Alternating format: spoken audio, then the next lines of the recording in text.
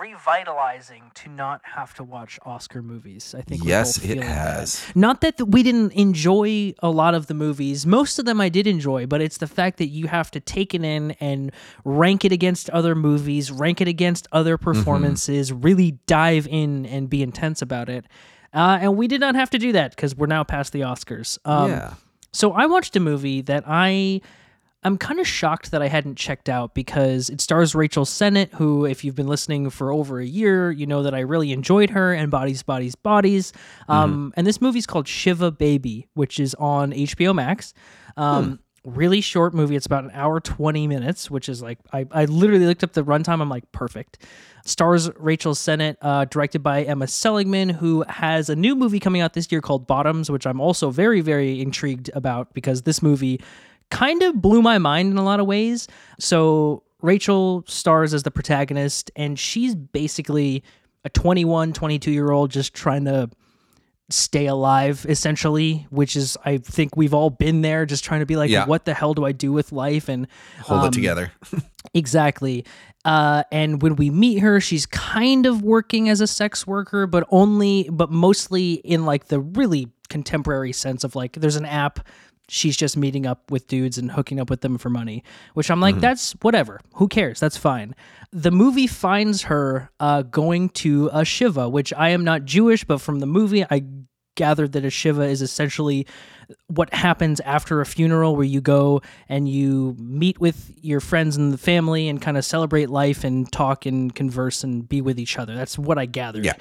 The movie is basically at the Shiva, and it's her trying to navigate this gathering of people while listening in on their conversations about her.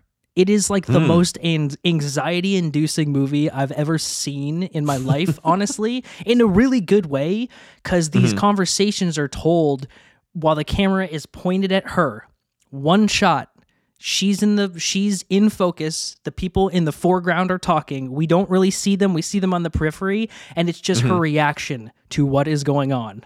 And it is so incredible the way that this is shot and constructed, because you don't see the other people even talking, really. You just see her eyes darting back and forth and wanting to jump in, but not feeling like she can jump in. And it was one of the realest movies about anxiety and mental health that I've ever seen, just from a simple storytelling technique like that. Does it become other things, or is it like, it's like, I don't want to say one big shot, because I doubt it's that, but like, no, it's not one big shot, but it's more of I don't even know how to describe it. It's more of just like episodic, like a snapshot in time of this person in her life and trying to like qualify yourself to your family and friends and not even make excuses, but explain yourself and not being able to. And I'm like, I've been in those situations where you're like, you can't tell people everything, or you don't want to, and it's nobody's business, and everyone seems happy and full of life, and you're just sitting there like, get me out of here. It is, I'm not doing the best job of describing it because it's so strange. Sure. But it like did something to me when I was watching. I was like, oh my God, this is absolutely amazing. Nice.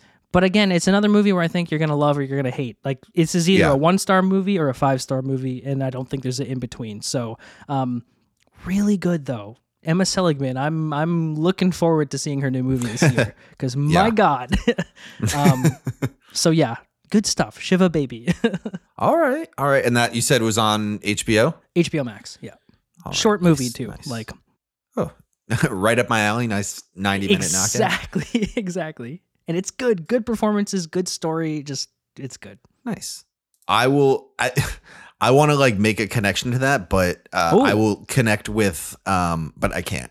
But I will connect with what you were saying at the top of like, it's really nice to not have to watch like really high quality movies, I guess is the word. Sure. Just because so many at once. So I took a very left turn and have been watching just kind of bad movies, which is actually really satisfying and really fun. And the one I'll start with is I watched the remake of The Day the Earth Stood Still.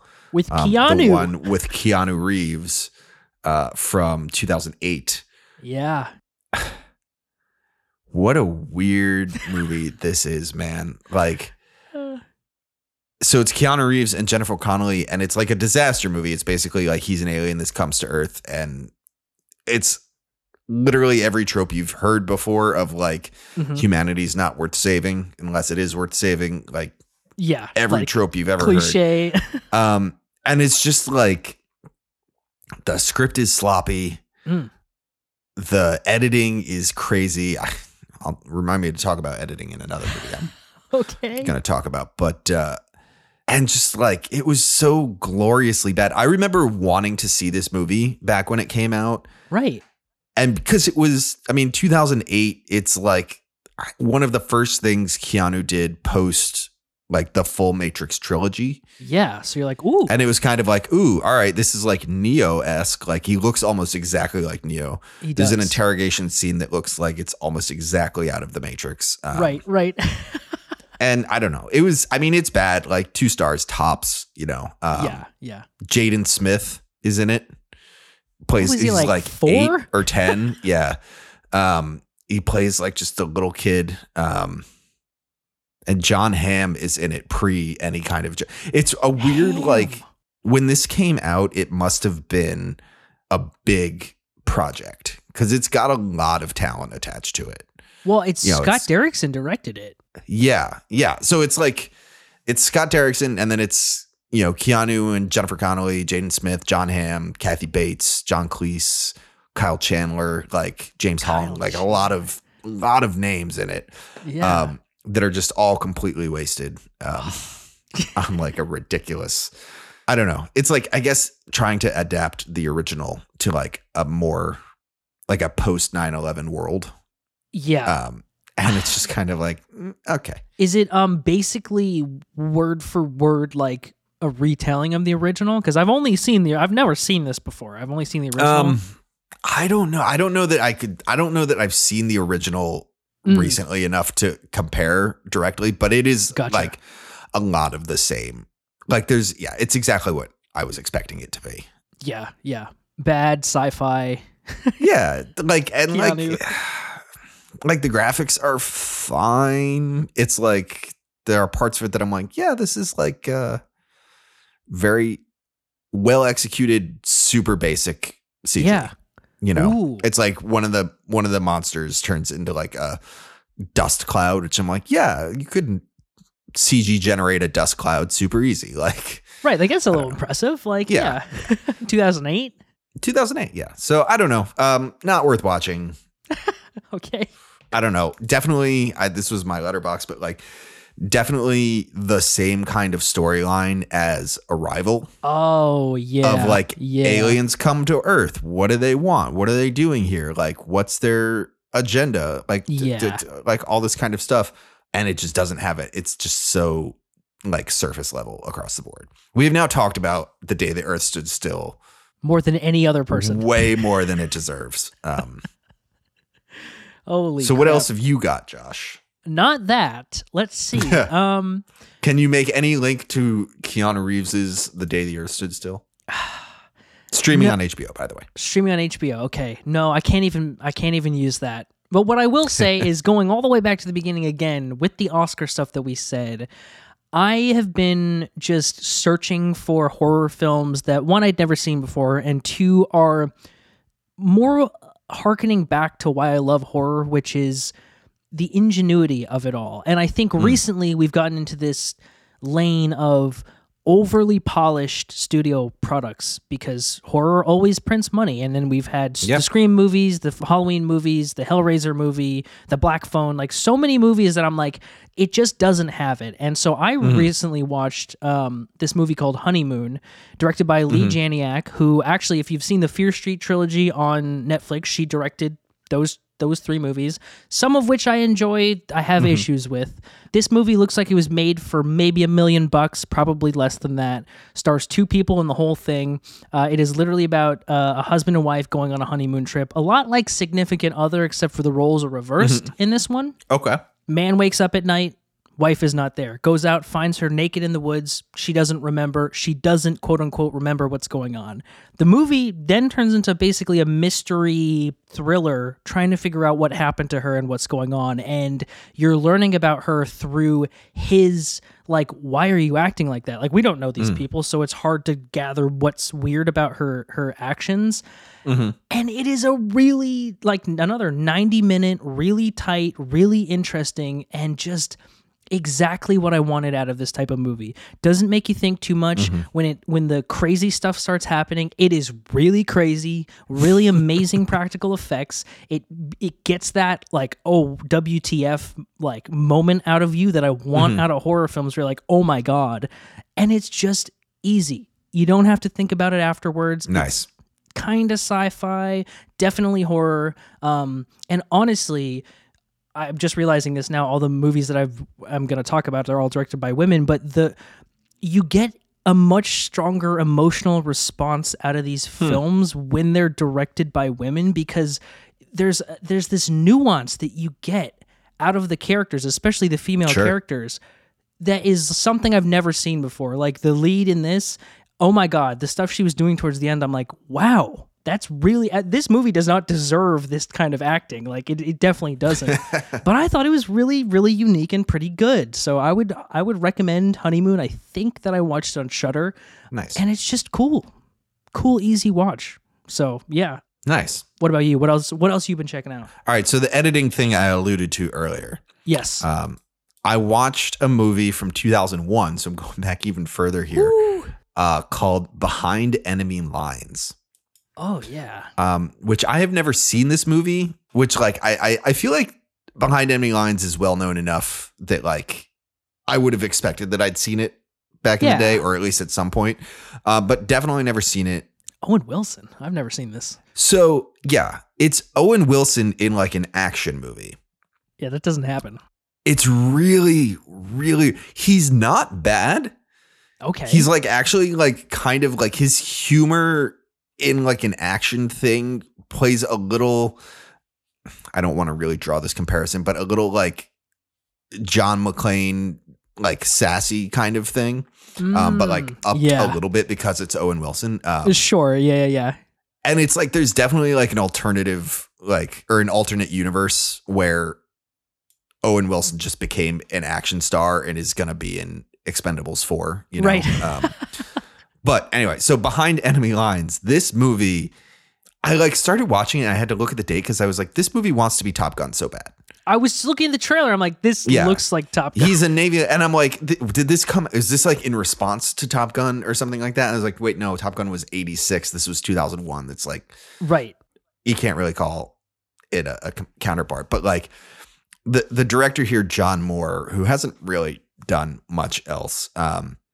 Definitely wanted to make a Top Gun Michael Bay fan film. Good Lord. Like the editing in this is so fucking insane. Them taking off, like, so they're aviators on a aircraft carrier. They get shot down. And Owen Wilson ends up behind enemy lines and is like running through the woods trying to get to an extraction point while like an undescript army. I think it's the Belarusian army because it was 2001. Oh, sure. Is like pre 9/11, you know? Right. And like he's just running through like trying to get to the extraction point. So whatever. But like the scene when they're first taking off, there's like a shot for literally every button that they could possibly flip in this aircraft.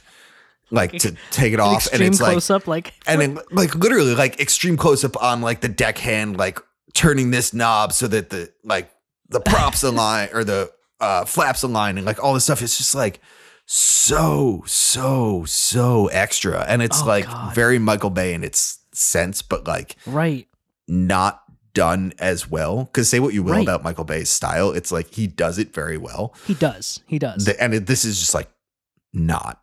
It's like nonsense. Oh my God. Yeah. And then it just like continues on being just kind of a generic action movie. Yeah. All the same beats, which is why there's like Behind Enemy Lines 2, 3, I think 4. And I think there was a TV series because it's like an easily replicable film. And like, I don't know. It's also got Gene Hackman, who plays like the Admiral. I saw that he was on that. I was like, what?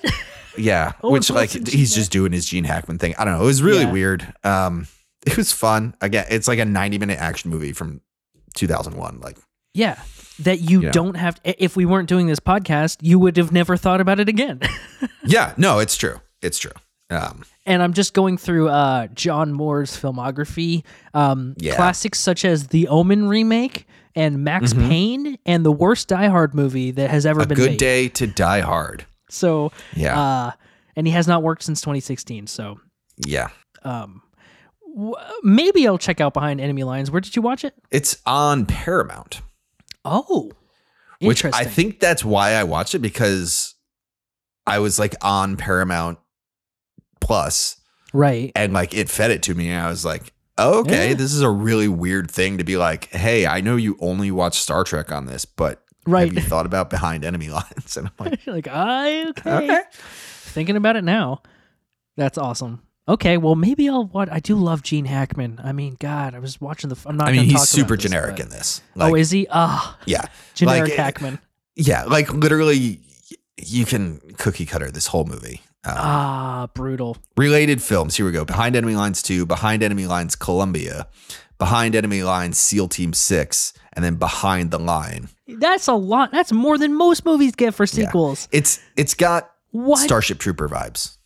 Oh my God. You know what I mean? Although this Starship is not Troopers as good as Starship Troopers. Yeah. Well. Anyway. That's Behind awesome. Enemy Lines. It was fun. Yeah. That's all that matters. That's the only thing I'll throw, Who cares? I guess similar to that, I'm going to talk about one more film here. Another horror film, another relatively low budget, although I'm guessing, I can't imagine this was made for more than $1 million. It's a movie called Censor, which I had actually heard about probably over a year ago, and I've been looking forward to checking it out. Because the tagline is a woman working as a movie censorer. So like she basically has to go, takes place in the UK, and her job is to just watch movies and see if they can go on to TV or not, or go into theaters or not. And it's strictly horror films. So I'm like, a woman watching horror films that are too extreme to actually go into theaters. I'm like, I'm interested in this. Directed by Prano Bailey Bond, who is a Welsh filmmaker and screenwriter. And it's basically a trauma story because it follows this woman who ends up seeing a film that starts to seem like it has connection to her little sister's disappearance when they were kids. And through the film, you kind of get more of a sense that maybe she knows more than she's saying, but maybe it's repressed memory, maybe it's guilt or something. Like, it's definitely trauma. And as she moves through the film, it becomes kind of like this fantastical, almost phantasmagoric, like she's entering the movie that she's trying to discuss, and you kind of get the sense that this is a mental health issue. And the second half of the film is wacky. It is wild. It is weird. It is strange. It's almost like giallo, the way that she uses color, like intense color in a gorgeous way. I mean, it's shot beautifully. And another movie that is just simple, sort of. Low budget. You don't have to think about it too hard. And it's something I've never seen before. Like all of these big budget blockbuster style horror films, they're very cookie cutter. I've never seen anything like this movie. The ending is so weird, so wacky, very disturbing, and just I'm pleasantly surprised by these because I go in not expecting anything, and then they turn out to be something really wild and amazing. And another fantastic performance by the leads in this. There's so much more going on there behind the eyes than she doesn't convey vocally, and it's just absolutely, I don't want to say amazing, but it is pretty incredible. It's so interesting that so many actresses, I feel like, are really making names for themselves in the horror like genre these days. Yeah. I think of like Mia Goth and like Jenna Ortega. Yeah, like it's like the genre is something I think traditionally that was like, oh yeah, get any actress to like, any actress can scream, right, right. So it's interesting that there's like actual talent being not only like fostered, but found. And yeah. Well, and it's funny because these are the movies that are like, we can't really pay you, but it's if you like the script, will you want to help? And it's like, those are the people who are willing to put everything into these movies, even if nobody gets to see it. And horror, it is hard to act scared and be believable. Yeah. Like, it is like watching Mia Goth act is something special. So, yeah, check out Censor. You got to rent it on Prime, but whatever, it's $4, worth it. So yeah. What did I just see that Mia Goth has been cast in now? She was cast in. I feel like I just saw. I might be also making this up. I think I know what you're talking. Was it Frankenstein? Del Toro's Frankenstein. That's what. Yes. It was. With Andrew Garfield and Oscar Isaac. Let's freaking go. Wow. Yeah, we'll have to talk about horror being introduced to the Oscars, because I'm like, we're missing out on everything. VFX, I'm like, cinematography. is Guillermo del Toro moving to Frankenstein now to like do for horror what he's done for animation? For animation? Weird. I guess he's been more in that lane previously. Yeah, but I mean, think about his best pick win, Shape of Water. It's like a fantasy. True. Like he does the weird shit and it works. Well, I think like Pan's Labyrinth too, 100%. But yeah. We're getting into like a normal episode zone here. I want to touch on one other thing that I watched, which is Blackhat. Man. Which is Michael Mann's 2015 hacker movie. I've never seen this. It's Hemsworth, right? Chris Hemsworth, yeah. I watched this because I was like, all right, like we're going to be talking about Ferrari later in the year. And I'm like, I got to be up to date on Michael Mann's like filmography here. So it's for research. Yeah, so it's for research. Also, I mean, who doesn't love a Michael Mann movie? It's true. This movie, I am having so I watched this like on, I want to say like Friday maybe. Mm-hmm. I am having a continual back and forth about where I land on this movie, because there are parts of it that are really not good. Okay. But there are parts of it that are like pretty like, it's Michael Mann's talent is all there. Yeah.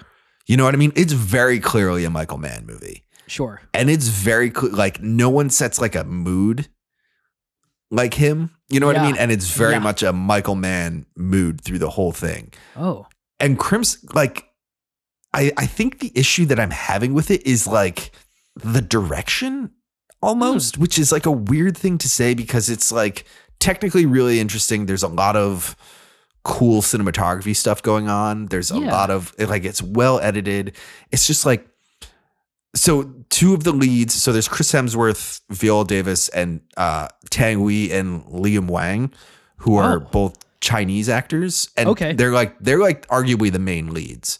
Oh. And it's really bizarre because the dialogue is so bad. That is weird for a Michael Mann movie. For a Michael Mann movie. It's just like, he wrote it? And I can't place what it is. Like, I don't know if it was like him, and this is going to sound accusatory, but I don't mean it to be, but like him trying to write for like a Chinese character. Oh, interesting. Or something like that. And then it just like not connecting, or if it's, I don't know. It's such a weird thing. It's just some of the dialogue is just like so bad. And Chris Hemsworth is 100% the wrong casting in this. Really? Like, he's really good. Like, he is good, but it's like, I mean, it's fucking like Thor, and he's supposed to be this like master hacker who's like, running around the world trying to like trace down this black hat hacker. And it's right. You're just like, okay, Thor, like, why don't you go like beat him to death? You know? Where's Mjolnir? Yeah. Yeah. And it's things like that. There was a lot of like, you got to just suspend your disbelief in this movie. Sure.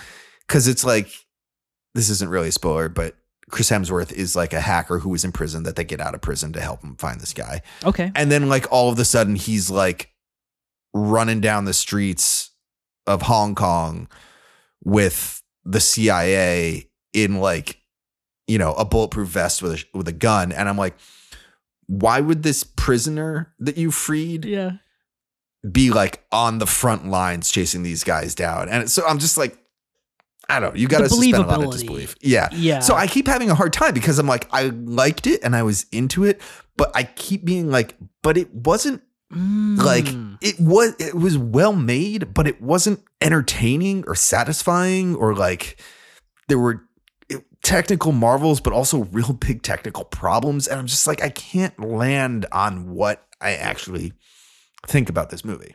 Right. And most Michael Mann movies, at least for me, it's very clear if I like it or not. And I will say, he didn't write this movie. No. So that could be a bit, maybe he just didn't know what the hell to do with this thing. That's very possible. Because he's, written Last Mohicans and Heat and Ali and all of the classics that he has. That's interesting. And this written by Morgan Davis Fioul, which it seems that this is the only thing they've written. Which is a little odd. Yeah, so maybe that's what I'm feeling with the dialogue of just like inexperience of writing dialogue. It's got to be. They've written one thing, and it was that. Yeah. And Michael Mann directed it for some reason. Yeah, I don't know. I don't know. It's tough. It's weird. Yeah. There's also certain things that I'm like, I feel like Michael Mann doesn't know how technology works. He probably, I don't think there's like a couple things I'm like, not so much Michael Mann, but I know. Oh, well, I might check out Blackhat. I'm intrigued. That's like one of the only Michael Mann movies I've not seen. It is a solid Michael Mann movie. Yeah. As long as you go into being like, all right, this is going to get ridiculous. Yeah, and just that you're okay with Which is hard because it's like, that's the same kind of thing. Like you don't have to do that for like Heat or Collateral or. I know. You know what I mean? You're like, oh shit, this is real as fuck. This is sick. Yeah. You should watch it because I'm curious because I'm like, part of me is just like, if you changed the lead actor. Is it better? Would that solve everything? What did you watch this on? Prime? It's on Netflix. Oh shit. Okay. I'm surprised they didn't serve that thing right up to me, man. They usually serve Michael Mann movies right to my face, so. If I were a conspiracy theorist, I'd say, well, now that we've talked about it, it'll show up tomorrow. It's definitely going to show up.